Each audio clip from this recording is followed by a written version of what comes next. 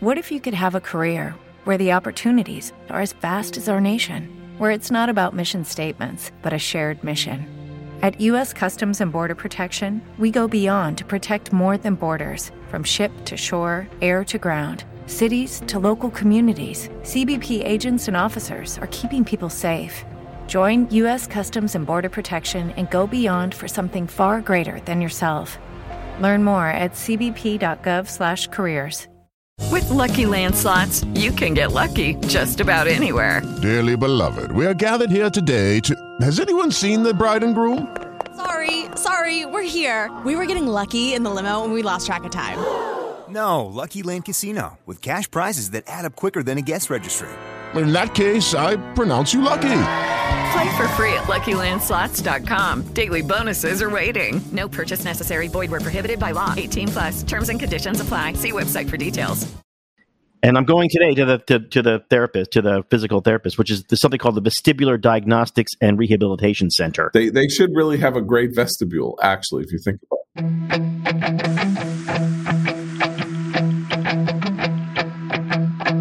What was that? Was it a bear? It's a bear! There are no bears in San Francisco. I saw a really hairy guy. He looked like a bear.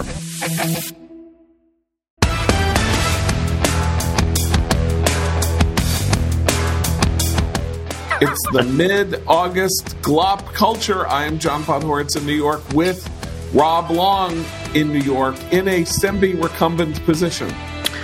Well, I was in a semi-recumbent position. I'm sitting up for this, which is like a transition time for me. Go from we all know that Rob was a COVID hero, and he is now a vestibular hero. He is now a hero of the vestibular system. Survivor of vestibular. I don't know about survivor. Okay, I got COVID, and 10 days later, I was fine. 10 days after COVID, and yes. This is almost 3 weeks later, and I cannot report great improvement. Okay, but not all heroes wear capes, is what I'm saying. And the person who knows that better than anyone is comic book enthusiast Jonah Goldberg in Washington. Hi, Jonah. Not since a special report on Fox News referred to me as Twitter user Jonah Goldberg. When I was already a Fox News contributor, but they used in a news piece, Doug McElway referred to me as Twitter user Jonah Goldberg.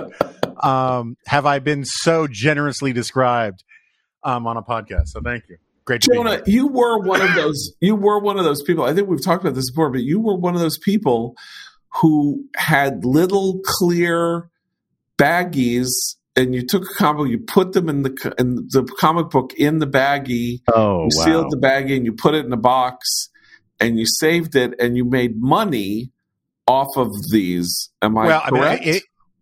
If there was a wealth tax, the government would think I'd made money, but they're in fact just in the other room sitting in a box. Really? So you have not monetized them yet? I have not monetized them. Really? And they're a depreciating asset because I don't take care of them the way I should. Not like our friend Cliff Asness, who has them basically at the end of the walkway and Get Smart, and then under glass.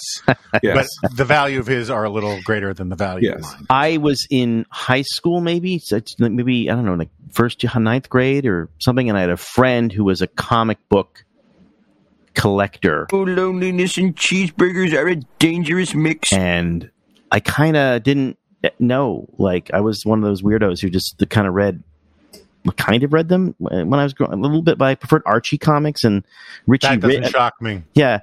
But I wanted to look cool. I wanted to look cool. So I want to learn. So I said, what are these? And he was explaining them to me, and he had a box, and the box was this wooden box that his older brother had been collecting. So, this is a collection worth a lot of money, and they were on their little plastic sleeves, like, I guess the way heroin users keep their heroin. And I removed one very carefully, and he said, be careful with it. Be careful. And I had it there, and I just opened it a little bit. He goes, don't open it. And I said, well, how am I going to? Don't read it. I'll tell you what happens in it. And he kind of took the comic book and moved it away from me like it was like I was a baby and it was matches. And he said, okay, the Justice League. And then I was stuck for like 2 hours while he went through all of it. Which is why I have flashbacks on this podcast, as you now understand. So, my friend Jonathan Last, who is works at the Bulwark and does the Sub Beacon podcast, is like, grew up as a comic book nut. And even now, I can end up having sort of Twitter conversations with him that go in extremely strange directions. Because I was having this, I was like, I watched, I went to the movie theater and I saw Suicide Squad and I thought it was pretty bad. I thought it was pretty stupid. And then Jonathan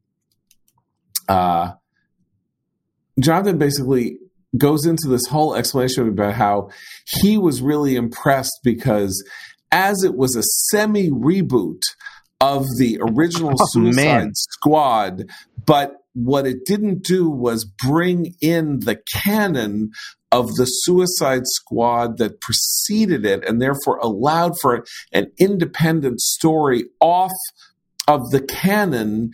It created a whole new set of possibilities for DC Comics. And I'm like, man, I am so out of here. Yeah. I am so out of here. But Jonah, I'm having a dim memory of the fact that maybe 20 years ago, you got really mad at me on the corner. Possible. Because I had said something or other slighting or, contemptuous about comic books and superheroes and people who collect them and all of that. And you said something like, I don't know what your problem is with this. It's so, and it is true that in the world of sort of my own snobbery, or the world in which everybody is a snob, everybody has the things that they define themselves against, or think that, create a system of superiority to. When I was a kid, I had made this decision around the age of like 11 or 12 that comic books were beneath me. And now at the age of 60, I really enjoy a lot of these comic book movies, which I never in a million years would have anticipated.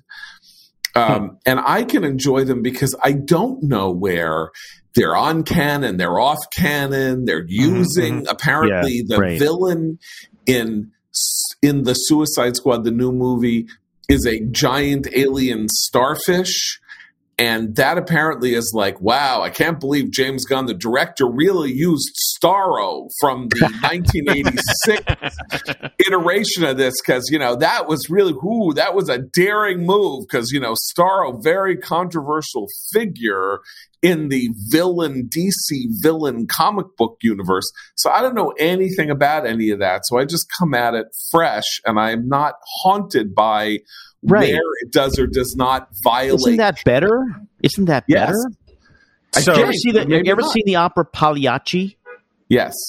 Like I saw it once. I think I was a kid. I was in high school or junior high, and I had to see it for some reason. I think it was like a class thing, and I just was like, But then they sing. I think it's Pagliacci. They sing the song, the aria, "Vesti la Juba," I think, or something like that, and it's from the Rice Krispies commercial. No more Rice Krispies. No more Rice Krispies. We ran out of Rice Krispies. My tears will not stop until I hear snap, crackle, pop.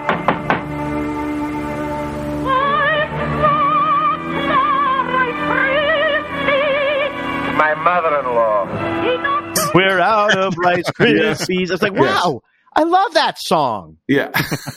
Well, it's, of course, all of those Bugs Bunny cartoons, right? Yeah. Which taught us all classical music, So the Rabbit of Seville. The Rabbit of What's Seville. Opera Doc? Anyway. Before we go too far afield in this, I should have some right of response to this meandering diatribe against something I held so dear for so long. Yes, well, that's why I'm bringing it up, because I feel bad Meandering diatribe, by the way, is kind of his industry. It's also the worst kind of diatribe because it's really not about the thing you're diatribing at anymore. It's the joy. It's the journey. Yeah. When it's meandering. It's the spray. It's my truth. So, like, you remember I'm trying to think of the right analogy for this. The only one that comes to mind is, remember in Man Who Would Be King, one of the greatest movies ever made? Maybe the best. And how every time they go to a village and they liberate it from, whatever, the villagers come out and say, oh, the really bad guys are just up the river. They pee in the river. Enemies all around. Yes. Right. And it's always like the next tribe is the bad tribe. Yeah. So I think this is true in life. It's sort of like we're not allowed to tell Polish jokes anymore, but like North Dakota, I think South Dakotans tell North Dakotan jokes and Canadians tell Newfie jokes. Everyone needs, as Carl Schmitt said, tell me who your enemy is and I'll tell you who you are. So all of the things that you say about comic book people is what I, as a Marvel guy, think of DC people. So you are slicing and dicing it. Exactly. I mean, right. It's like what some East Coast Straussians think of West Coast Straussians, and so I don't know jack all about the canon for Suicide Squad, and nor do I care. My only complaint is I wanted that movie to be more entertaining, and I think it failed in that regard. I'm absolutely in agreement with you on it. There's this whole question, big Hollywood question, because it came out, cost $180 million. They released it to theaters last Friday, and they released it on HBO Max for free, and it underperformed, by which they mean that they had projected that it would make 30 some odd million, and it made 20 some odd million for a movie that cost $200 million. Right. And it's a big difference. My experience of the movie was that, unlike a lot of these things, you sort of leave it and you go, I don't really care. I don't know. It's like basically 2 hours of coming up with creative ways to eviscerate bodies. Yeah. I mean, it's just like there are hundreds of killings on screen. That's like bodies being pulled in half and like split sort of vertically as opposed to horizontally, and then split horizontally as opposed to vertically. And I have a bit of a theory about this. Yeah. I think that, first of all, Jamie Gunn, right? He had a vision about what this thing was supposed to be, and that's think the writer director, yeah, right. And it was a little bit like, what if we did sort of Guardians of the Galaxy, but not so Disney and nice? Yeah. But I also think he took the wrong signal from The Boys, the Amazon show, right? Which I do think succeeds, and is also crazy, bloody, violent in all the ways that you were describing about Suicide Squad. But one of the reasons why, like, Suicide Squad kind of wants to have it both ways. It wants to be realistic and cartoony. And with The Boys, the whole point of it is that it's realistic and shows you how terrible superheroes would be if they really existed, because they would be narcissistic bullies, horrible people for the most part. And the Suicide Squad sort of starts with that kind of premise about how these are all bad guys, and they set you up about how Idris Elba was a bad dad and all that kind of stuff. But at the end of the day, DC wants this to also be comic booky redeeming, and you're not supposed to care about the violence. And you can't do the boys half jokingly, half cartoonishly the way Gunn does, and I think that's why it fails. Yeah. Well, it could also be. Go ahead. It could also be. The audiences do get tired of a thing, and they have too much of it. And it's not that they don't. Not that the thing itself isn't fun anymore. It's just that you don't hear the music anymore. And I could say, this movie this superhero movie you didn't like, frame for frame, moment by moment, it's like as exciting as the one you did like. You're like, yeah, but I already saw the one I did like, and I don't want to. Right. And the problem is, I mean, the good news is that with 700 billion channels, you can probably always find the thing that you want. If you still are interested in a thing, in a genre, you can always find it. The downside is this particular genre is insanely expensive. So you probably can't. Right. Well, so The Boys is really a superb show that not a whole lot of people are going to be able to watch. Right. There are a whole lot of people for whom it is just way too violent and way too dark. Like it is kind of unredeemably dark. I'm the world's greatest superhero. I can do whatever the I want. And in that sense, it's very committed to what it is, and it is a very interesting iteration of this form. But you can't really go down that road too often. There's an animated version of it on Amazon. Well, I guess Amazon's also. I think it's Amazon.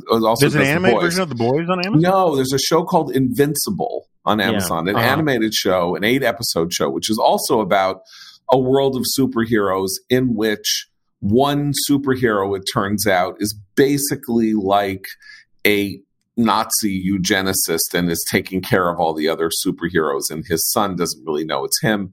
And again, it's a cartoon, and it is unbelievable. With the Lucky Land Slots, you can get lucky just about anywhere. This is your captain speaking. We've got clear runway and the weather's fine, but we're just going to circle up here a while and get lucky. No, nothing like that. It's just these cash prizes add up quick. So I suggest you sit back, keep your tray table upright, and start getting lucky. Play for free at LuckyLandSlots.com. Are you feeling lucky? No purchase necessary. Void where prohibited by law. 18+ terms and conditions apply. See website for details. Hey guys, it is Ryan. I'm not sure if you know this about me, but I'm a bit of a fun fanatic when I can. I like to work, but I like fun too. It's a thing. And now the truth is out there. I can tell you about my favorite place to have fun. Chumba Casino. They have hundreds of social casino style games to choose from with new games released each week. You can play for free anytime, anywhere. And each day brings a new chance to collect daily bonuses. So join me in the fun. Sign up now at ChumbaCasino.com. No purchase necessary. VGW. Void where prohibited by law. See terms and conditions. 18+. With the Lucky Land Slots, you can get lucky just about anywhere. This is your captain speaking. We've got clear runway and the weather's fine, but we're just going to circle up here a while and get lucky. No, nothing like that. It's just these cash prizes add up quick. So I suggest you sit back, keep your tray table upright, and start getting lucky. Play for free at LuckyLandSlots.com. Are you feeling lucky? No purchase necessary. Void where prohibited by law. 18+ terms and conditions apply. See website for details. Unbelievably violent. And so it is committed, like artistically committed to its vision, right, but limited in terms of its audience. And Suicide Squad is an effort to make Deadpool in the DC universe. Like Deadpool, Ryan Reynolds made Deadpool. It's a hilarious, insanely violent comic book movie about a unwilling superhero who thinks he's a bad guy, but actually isn't really that bad a guy. And most of it is just really, really funny. And that's what Suicide Squad is supposed to be. But like, I don't know, it's a bummer. Like it doesn't make you feel good to watch it. It doesn't make you feel anything to watch it except, can this be over soon? Kind of. That is. I guarantee you, that is not what they're going for. I'm not as harsh on it as you are about that. There was something about it that I found. I remained curious about what happened next, and every now and then there were characters that I felt somewhat charmed by, including, for big chunks of it, I was kind of rooting for the starfish, to be brutally honest. And but that's not how I feel about this other show, which I don't know if you guys have seen, White Lotus. Yeah. Oh yeah. Where so far I'm not up to date yet, but I'm like 3 or 4 episodes in. I hate everybody, and I hate everything about it, and yet I can't look away. We should get into White Lotus, but before we do, let me tell you guys about Wild Alaskan, which I think Jonah really should be the reader of, because he is, of course, married to an Alaskan, has spent a lot of time in Alaska, loves Alaska, but I am going to read it anyway because I got the email. So you're used to having a lot of choices when it comes to what you eat, but it matters where your food comes from. Get your nutrition from nature. The Wild Alaskan Company sources wild-caught seafood from Alaska and the Pacific Northwest. Wild Alaskan Company delivers high-quality, sustainably sourced wild-caught seafood right to your door. Choose from salmon, whitefish, or a combination with different specials to explore every month. Each shipment contains premium, wild-caught, individually wrapped portions of delicious seafood that's ready to prepare and easy to cook. Wild Alaskan Company seafood is how nature intended it to be, always wild, never farmed or modified, and it contains no antibiotics. You can adjust, pause, or cancel your membership anytime, and they offer 100% satisfaction guaranteed or your money back. Get your nutrition from nature with Wild Alaskan Company. And right now you can get $15 off your first box of premium seafood when you visit wildalaskancompany.com/clop. That's wildalaskancompany.com/clop for $15 off your first box. wildalaskancompany.com/clop. Make sure to use our URL to let them know that we sent you, and we thank Wild Alaskan Company for sponsoring the Glop podcast. Rob, White Lotus, not Wild Lotus was a softcore porn movie of the late 80s, early 90s with Mickey Rourke. Believe it or not, Mickey Rourke was once a kind of softcore porn star. For sure. If you've seen him lately, that's a little hard to believe. I believe it. Yes, but anyway, White Lotus, you have seen it. Yes, I'm sorry. I have in fact seen it.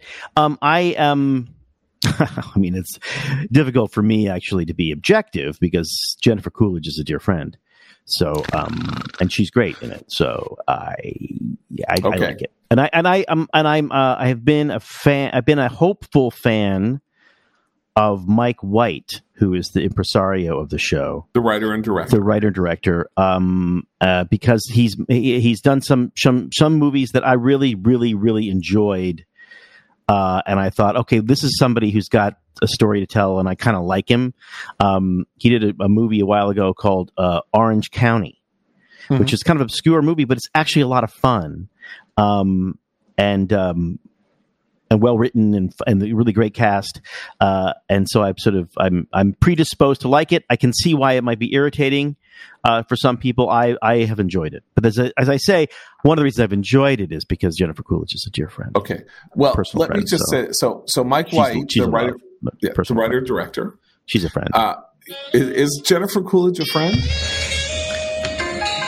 And that was Jennifer Coolidge's entry. Was that the soundtrack from the softcore porn movie? That's actually my physical therapist calling me to confirm. And then Jennifer Coolidge walked in the door. Na, na, na, na, na, na. Rob, I need you to find out who killed my sister. Anyway, no. So Mike White also, the thing that Mike White did just before this, or a couple of years before this, is a movie called Brad Status with Ben Stiller, which is about a guy who is taking his son to Harvard for a college interview. It is one of the best movies of the 21st century. Brad Status, go talented. Find it. It is a remarkable piece of work. It's a movie about status anxiety, intergenerational jealousy, and it's very funny. It's very moving. It's very touching. He also wrote School of Rock. He's had a very interesting, peculiar career. Yeah. He's been on Survivor.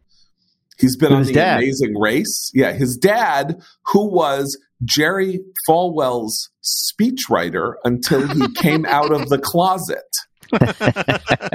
His father came out of the closet. And then Jerry Falwell said, well, I'm going to go to somebody I know isn't going to come out of the closet. Jerry Falwell Jr. Anyway, that's going to settle that. Right. Anyway, Mel White was his father. And anyway, so the White Lotus is about three different entities, families, who come to spend a week at a hotel in Hawaii, at a ultra luxe resort in Hawaii. It was made during the pandemic as a pandemic piece of programming. And what's interesting about it is there are these three. There's the Sheryl Sandberg family, not so named, but Connie Britton basically plays Sheryl Sandberg. Steve Zahn plays her husband, and their two children and their daughter's friend come to the hotel. Right.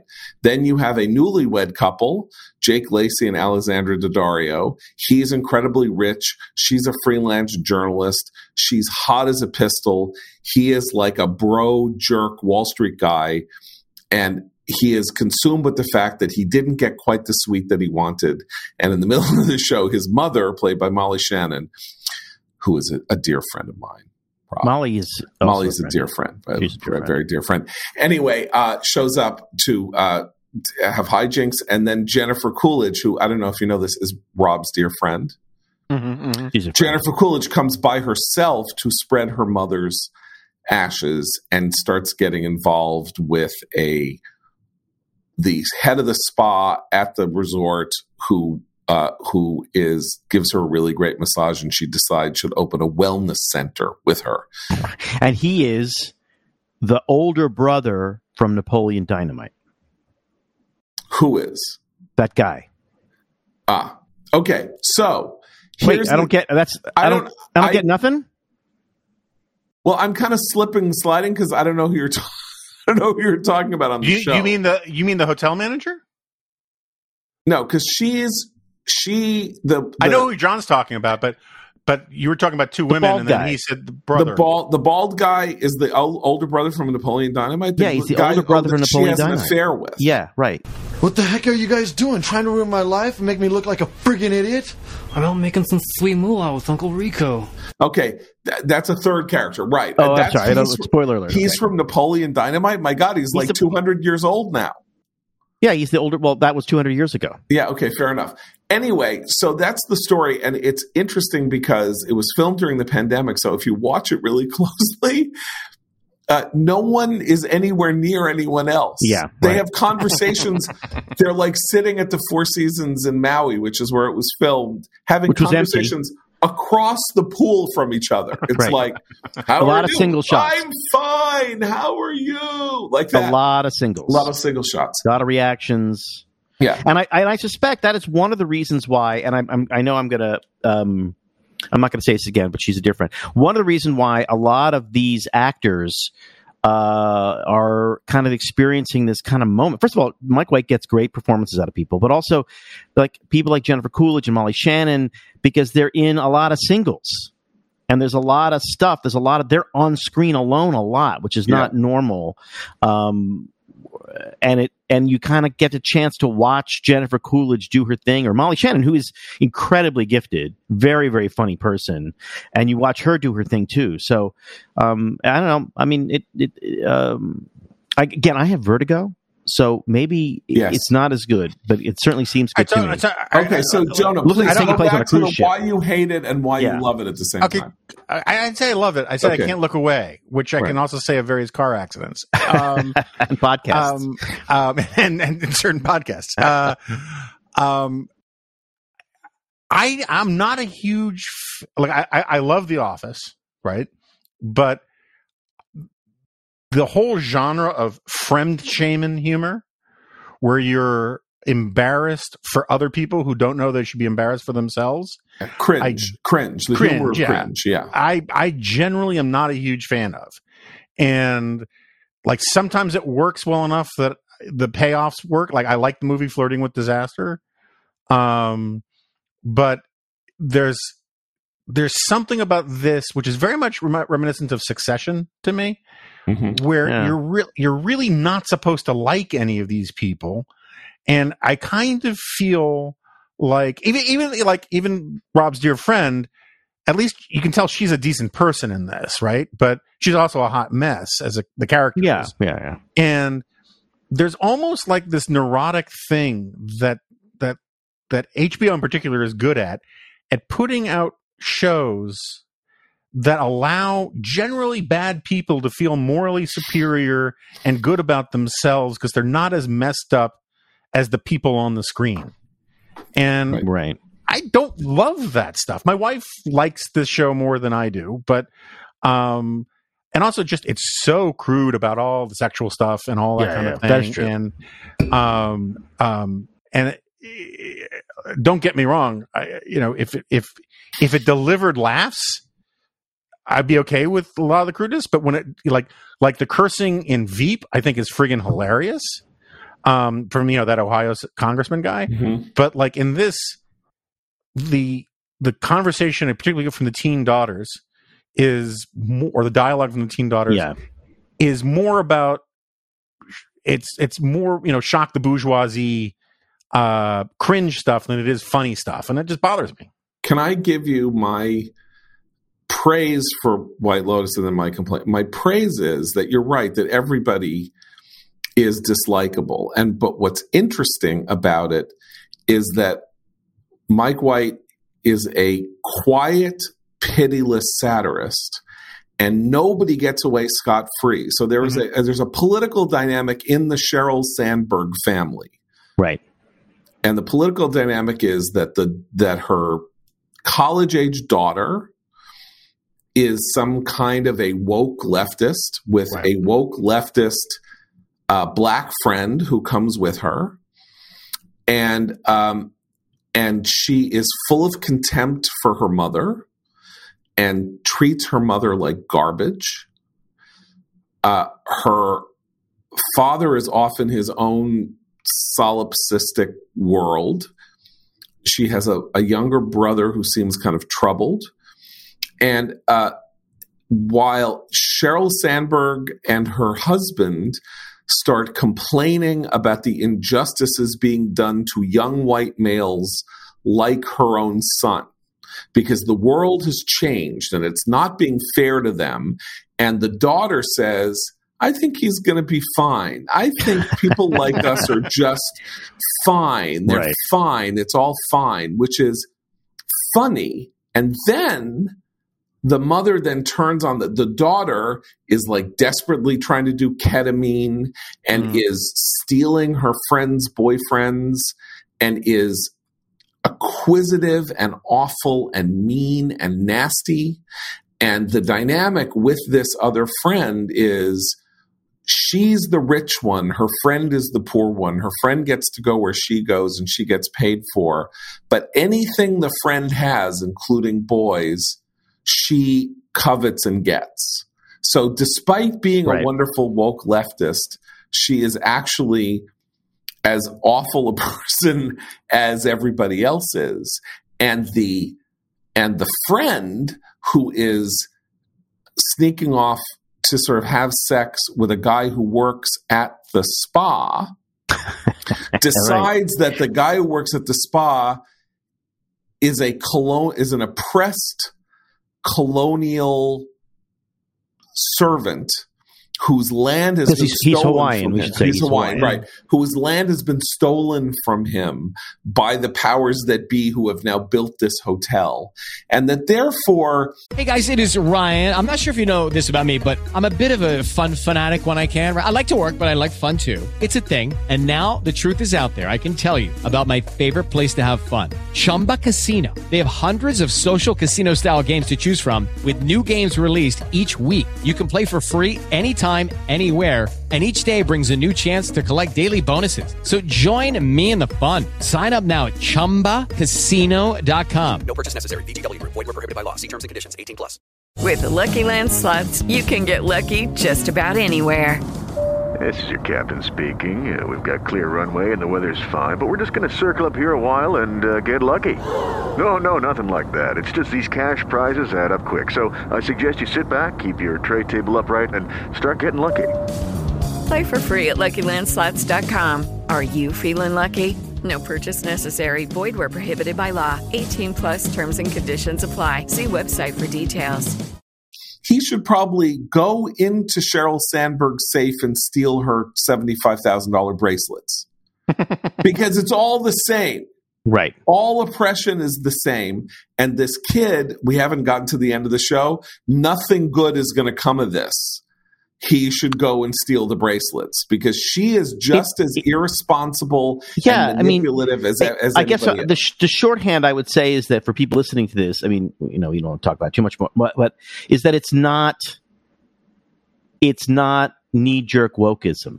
It's much better than that, and it has a lot of funny stuff that if you are paying attention to the culture, you'll think, oh, that's great. And that is true for him in general. He had that with Orange County, which I still think people should see. Yeah, he had that too. The parents are kind of like these incredibly selfish parents, and it's great. It's really, really interesting. I mean, anyway, so Right. My part of it is that I only watch a few things in general, Yeah. so I watched that and I liked it. But there you go. But my complaint about it is basically it's about 95 minutes of movie and 6 hours of television. I agree. And I don't know what to say about that. Like, it's a TV show that if it were an art house movie that was 100 minutes long, I would give it an Oscar. But there's a lot of shots of the ocean coming in and going out. And that is, I gotta say, that out. is COVID production values. Yes. You don't have people. You have no natural rhythm between the actors. Yeah, because there's no natural rhythm. They're not on screen together. They're not necessarily on the set at the same time. And you have no way to sort of know how much time you have because everything's slow. So everything is going to be slow, and so you have to. The pace has to be slow all throughout, so it doesn't stick out. So it is interesting. I mean, I bet you will look back on it and think, oh, there'll be a whole bunch of things that just from the watching with the sound off as a signature are like, oh, that was during COVID. Yeah. In the way that like you could tell French movies made during the war during the occupation, I just have a certain look. They're sort of cheaper, and there's no everything's close up. There's no wide shots. There's no boulevard shots. You just know. There's a great. It's funny because maybe the best French movie ever made, Children of Paradise, was made during the war, and there's a fantastic story about it. It's basically sort of like a Balzac novel Balzac didn't write. It's set in like the 1830s or 1840s in Paris. And they had this problem while they were filming it, which is that there's a banquet scene in it, rich and poor.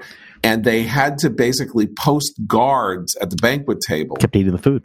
To make sure that the extras didn't eat the food because everybody in Paris was starving.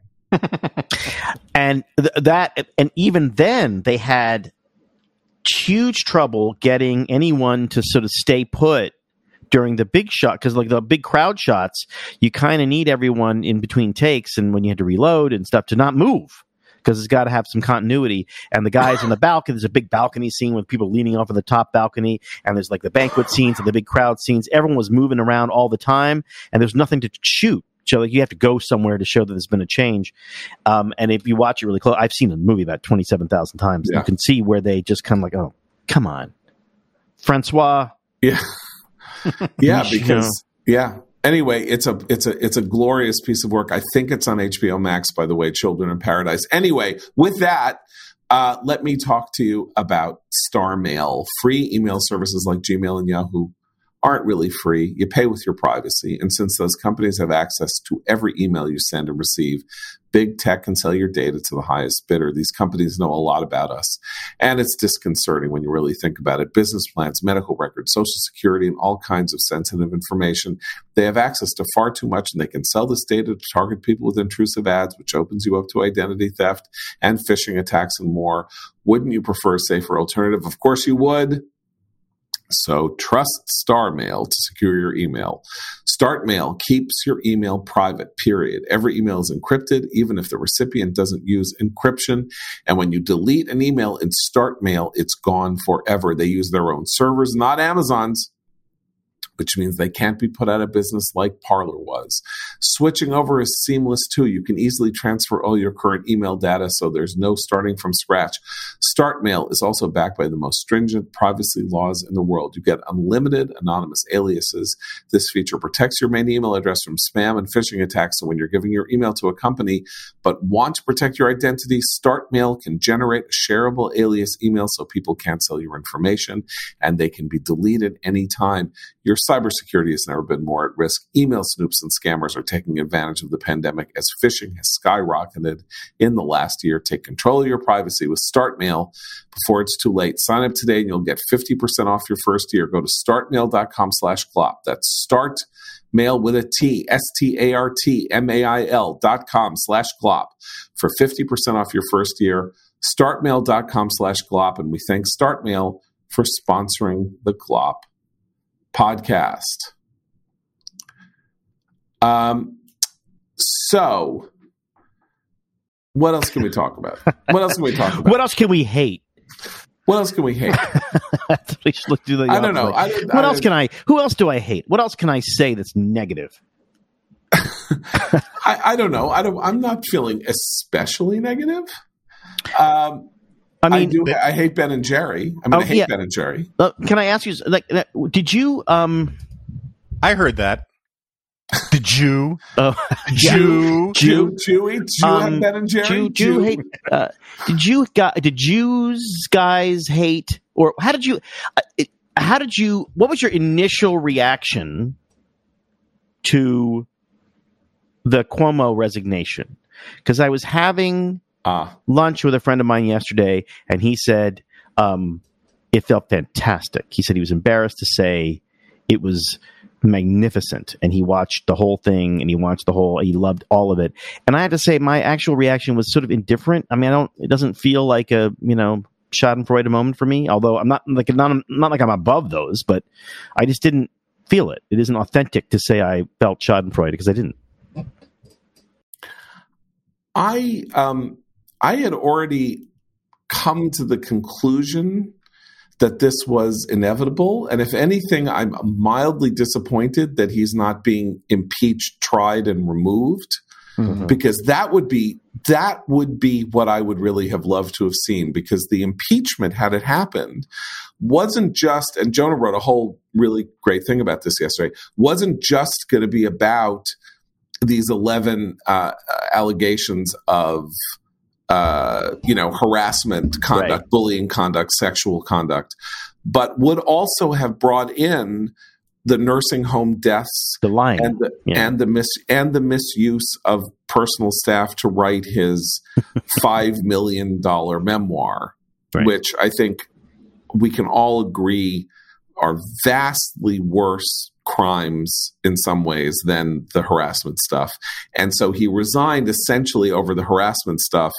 And so in that sense, I'm disappointed that we are not going to get a full airing in a forum where he cannot hide about the nursing homes. But what's interesting is about him is I get a sense, having never met him, he is not a dear friend. I have to say, just on the outset, I don't know him. He's not a friend.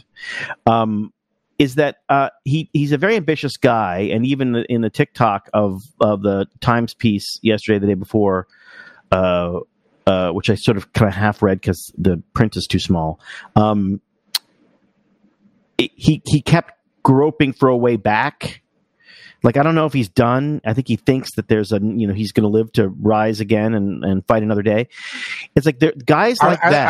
Are these entendres deliberate? Groping for a way back? I guess rise again. Rise again to fight another day. He's not going to let his future be embezzled right, or the facts or the statistics be massaged. There you go.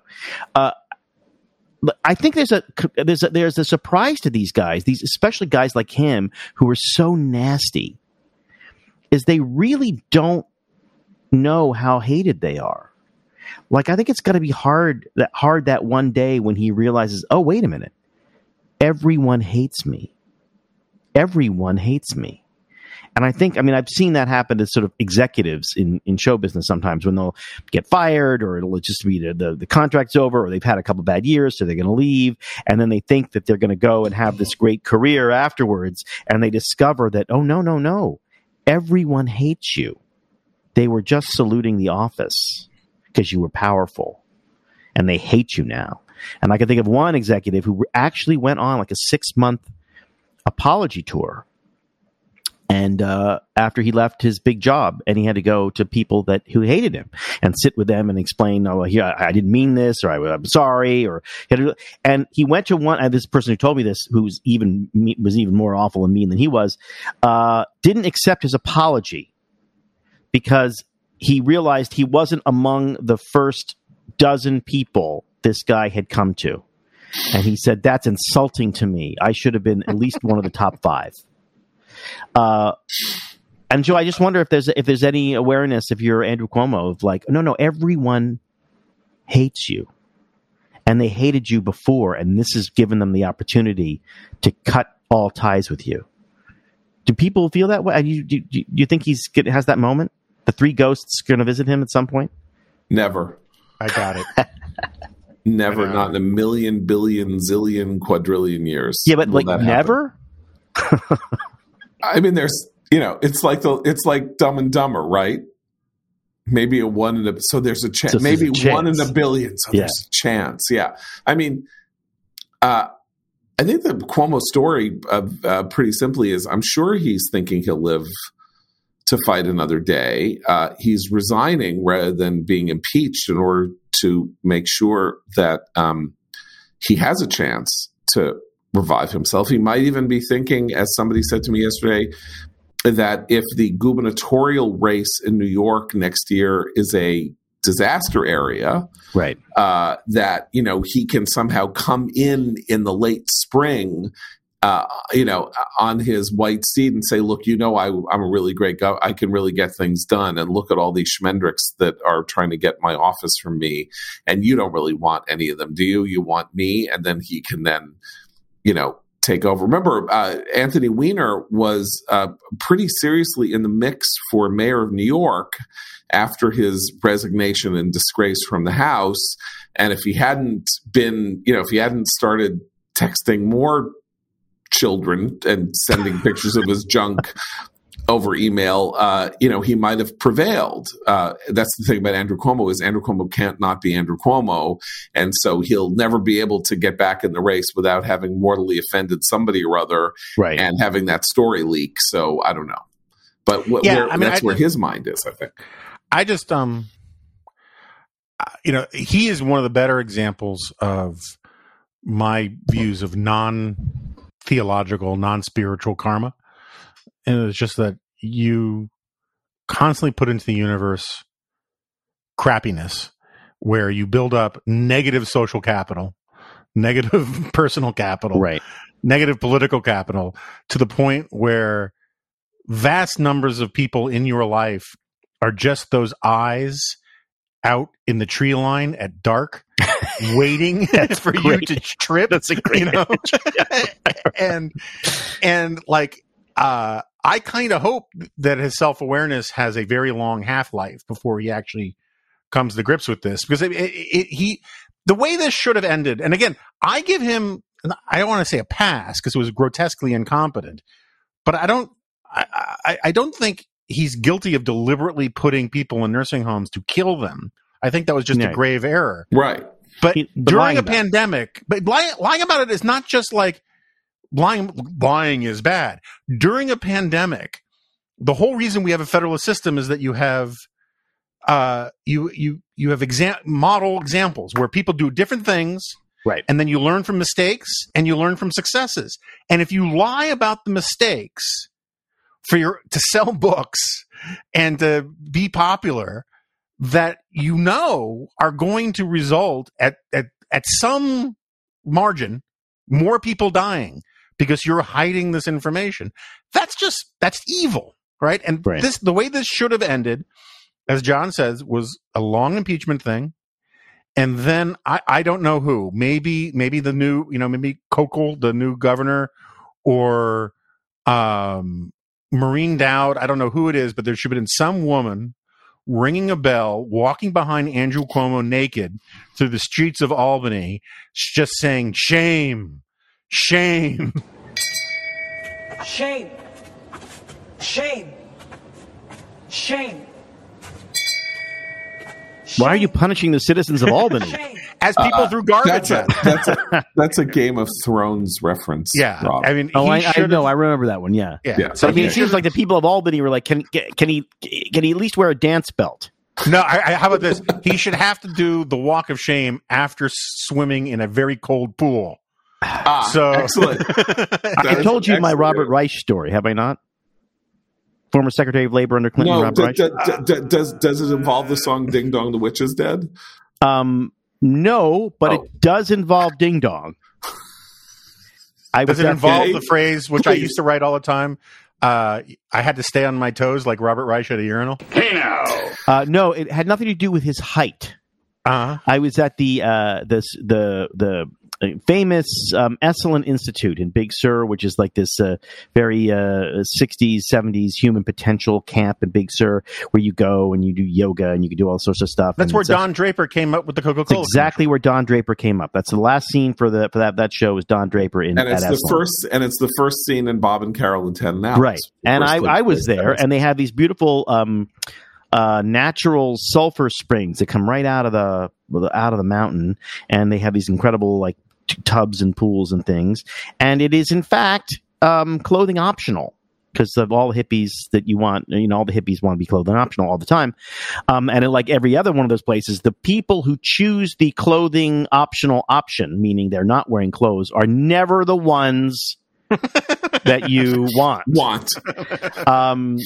And I, just for the record, I'm not claiming to be somebody that you want to see naked, but I was not naked. I was wearing a bathing suit in one of the pools, and it was fantastic and so relaxing that I was kind of falling asleep there. And like the waves are crashing below, and it's a gorgeous place, really. And I was like, thinking, and I kind of shut my eyes a little bit, and then there was a rustle next to me, and I opened my eyes, and it looked like a very large coconut. And it was former Secretary of Labor Robert Reich, naked. And he was naked or he was wearing a leotard made out of fur, because it was shocking to me that I didn't think it was an Ewok. Yeah, I didn't think. If you've ever dropped a piece of gum out of your mouth into like underneath the sofa and you get it and it's covered in dust and fur or whatever, that's what it was. And it was shocking. And it was so shocking that I didn't know what to do. I just sort of sat there for a while, and then I said something stupid like, well, that's certainly hot enough for me. And I sort of said some weird pleasant, and I got out of there. But I have never been able to shake that image. And even now, it's making my vertigo worse. It's too bad this isn't a lead into a Harry Shave commercial, because we could talk about. They don't manufacture a tool with that kind of power. Maybe Immergut can get some sort of pruning garden shear product line. Yeah, so. I consider this all rank anti-Semitism, total and complete anti-Semitism. Yes, some of us Jews have a lot of back hair. It's true. Oh, deal with it. Oh, John, deal with it. You have no idea. You know what it means? The testosterone is flowing thick and heavy through us. That's all I'm going to say to you. We are testosterone laden. We could help you with your testosterone level, is all I'm saying. If only I would just stay in the pool with you. Okay. Well, I now wear one of those UV shirts all the time, so you would never actually have to see the horror of me. Let me put it this way. If I were of a certain type sexually and I went to Provincetown, I would win the King of Bear Week. I just want you to know that. Me and Robert Reich, we would be way up there in the Bear Week competition. Robert Reich is what they call a pocket gay. Like a little gay guy is a pocket gay. But since you mentioned Provincetown, I did. We should just. We don't have to talk about COVID, but there's that. The COVID breakthrough cases took place in the big ones that of vaccinated people testing positive for COVID, and the population was Provincetown, which is a sort of a Cape Cod gay resort. I mean, it's like an old fashioned Cape Cod gay resort where a lot of older gay, like as you put it, bears go. Well, it was Bear Week. It was Bear Week. Literally Bear Week, okay. Where you go if right. you have a lot of hair. What's interesting to know is, like, for people who do not believe the vaccines are effective, if there is a vulnerable population to COVID, it is that one. They are certainly older, larger. This is the target for COVID-19. Not one death. Not one death. Not one death. Nope. If the vaccine can keep them alive, it can keep us all alive. Look, the claim was, by the way, that 450 people got breakthrough infections out of 936 tested. I don't believe 936 cases. I don't believe. I think that those people were lying about being vaccinated, or a lot of them were. Maybe, but in any case, either way, whatever the story is, nobody died, and I would have won Bear Week. That's all I'm saying. But I don't know if you would have won it because there are probably other things associated with it. I don't think that you have the outfits. I don't think you have the outfits. Okay. Well, the outfit is you don't wear a shirt so that you can be measured as for your bearishness. But you are wearing underwear probably, and that's why I got to talk to you about Tommy John.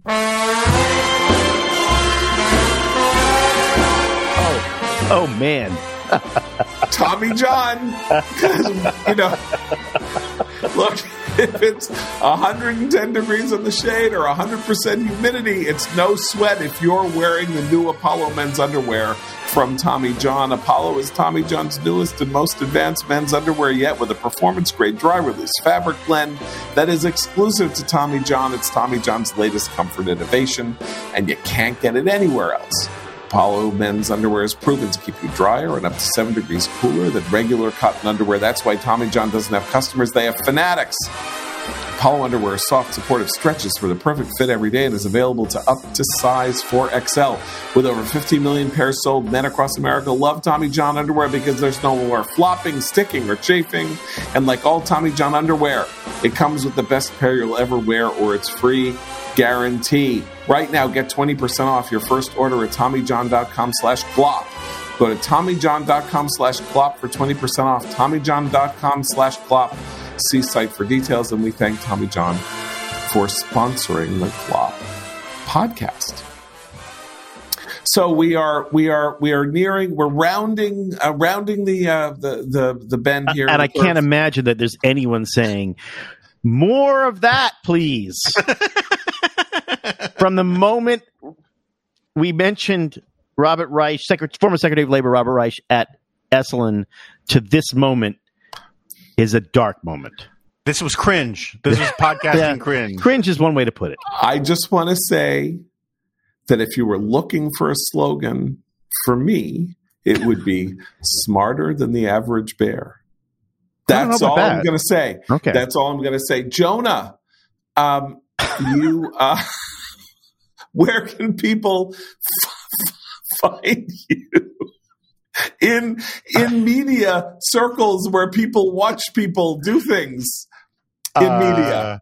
Because if you're just going to leave it at where can people find you? Where can find you? After this podcast, I would say cutting myself.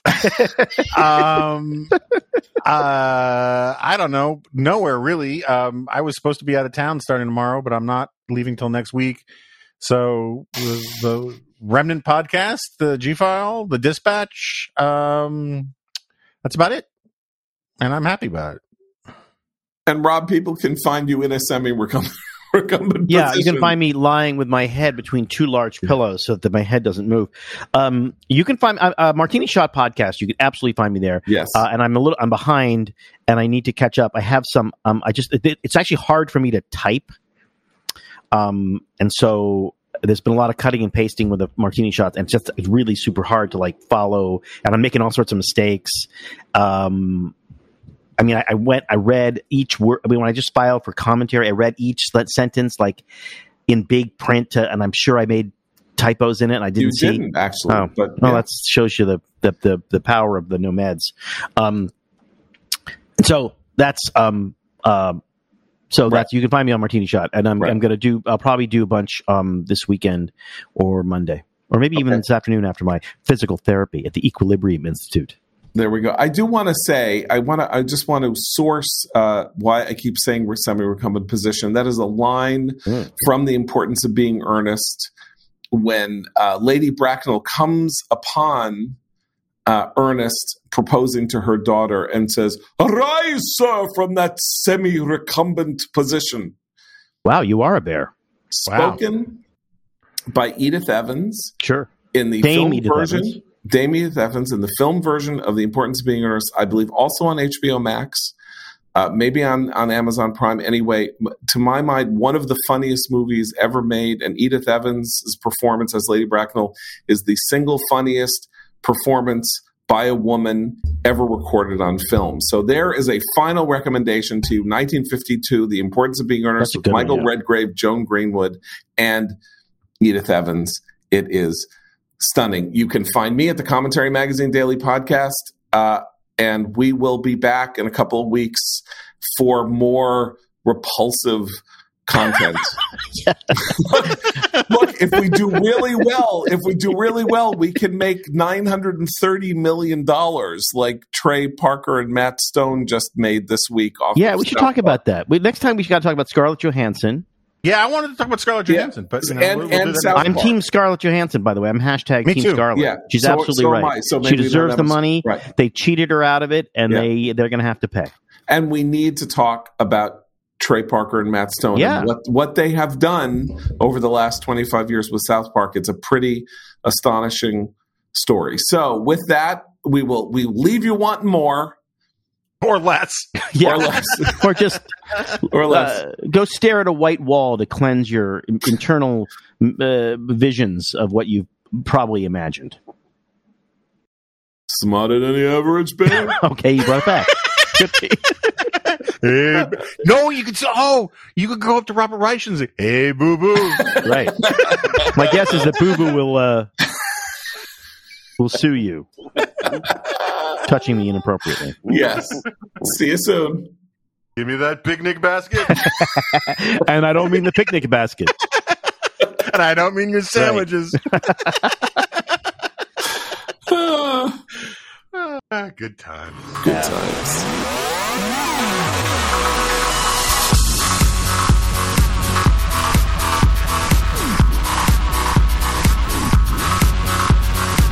My mama told me when I was young, we're all born superstars.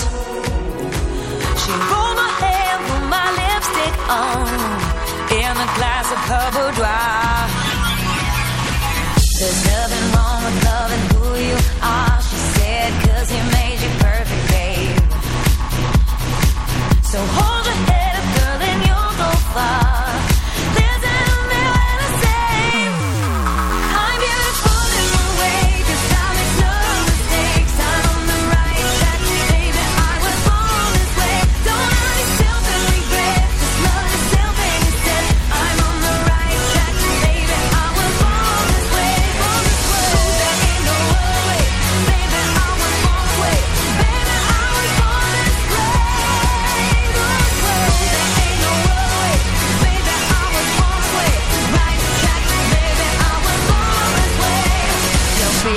Just be a queen. Don't be a drag, just be a queen. Don't be a drag, just be a queen. Give yourself prudence and love your friends. Subway can rejoice the truth. In the religion of the insecure, I must be myself, respect my youth. A different law is not a sin. Believe capital H I am.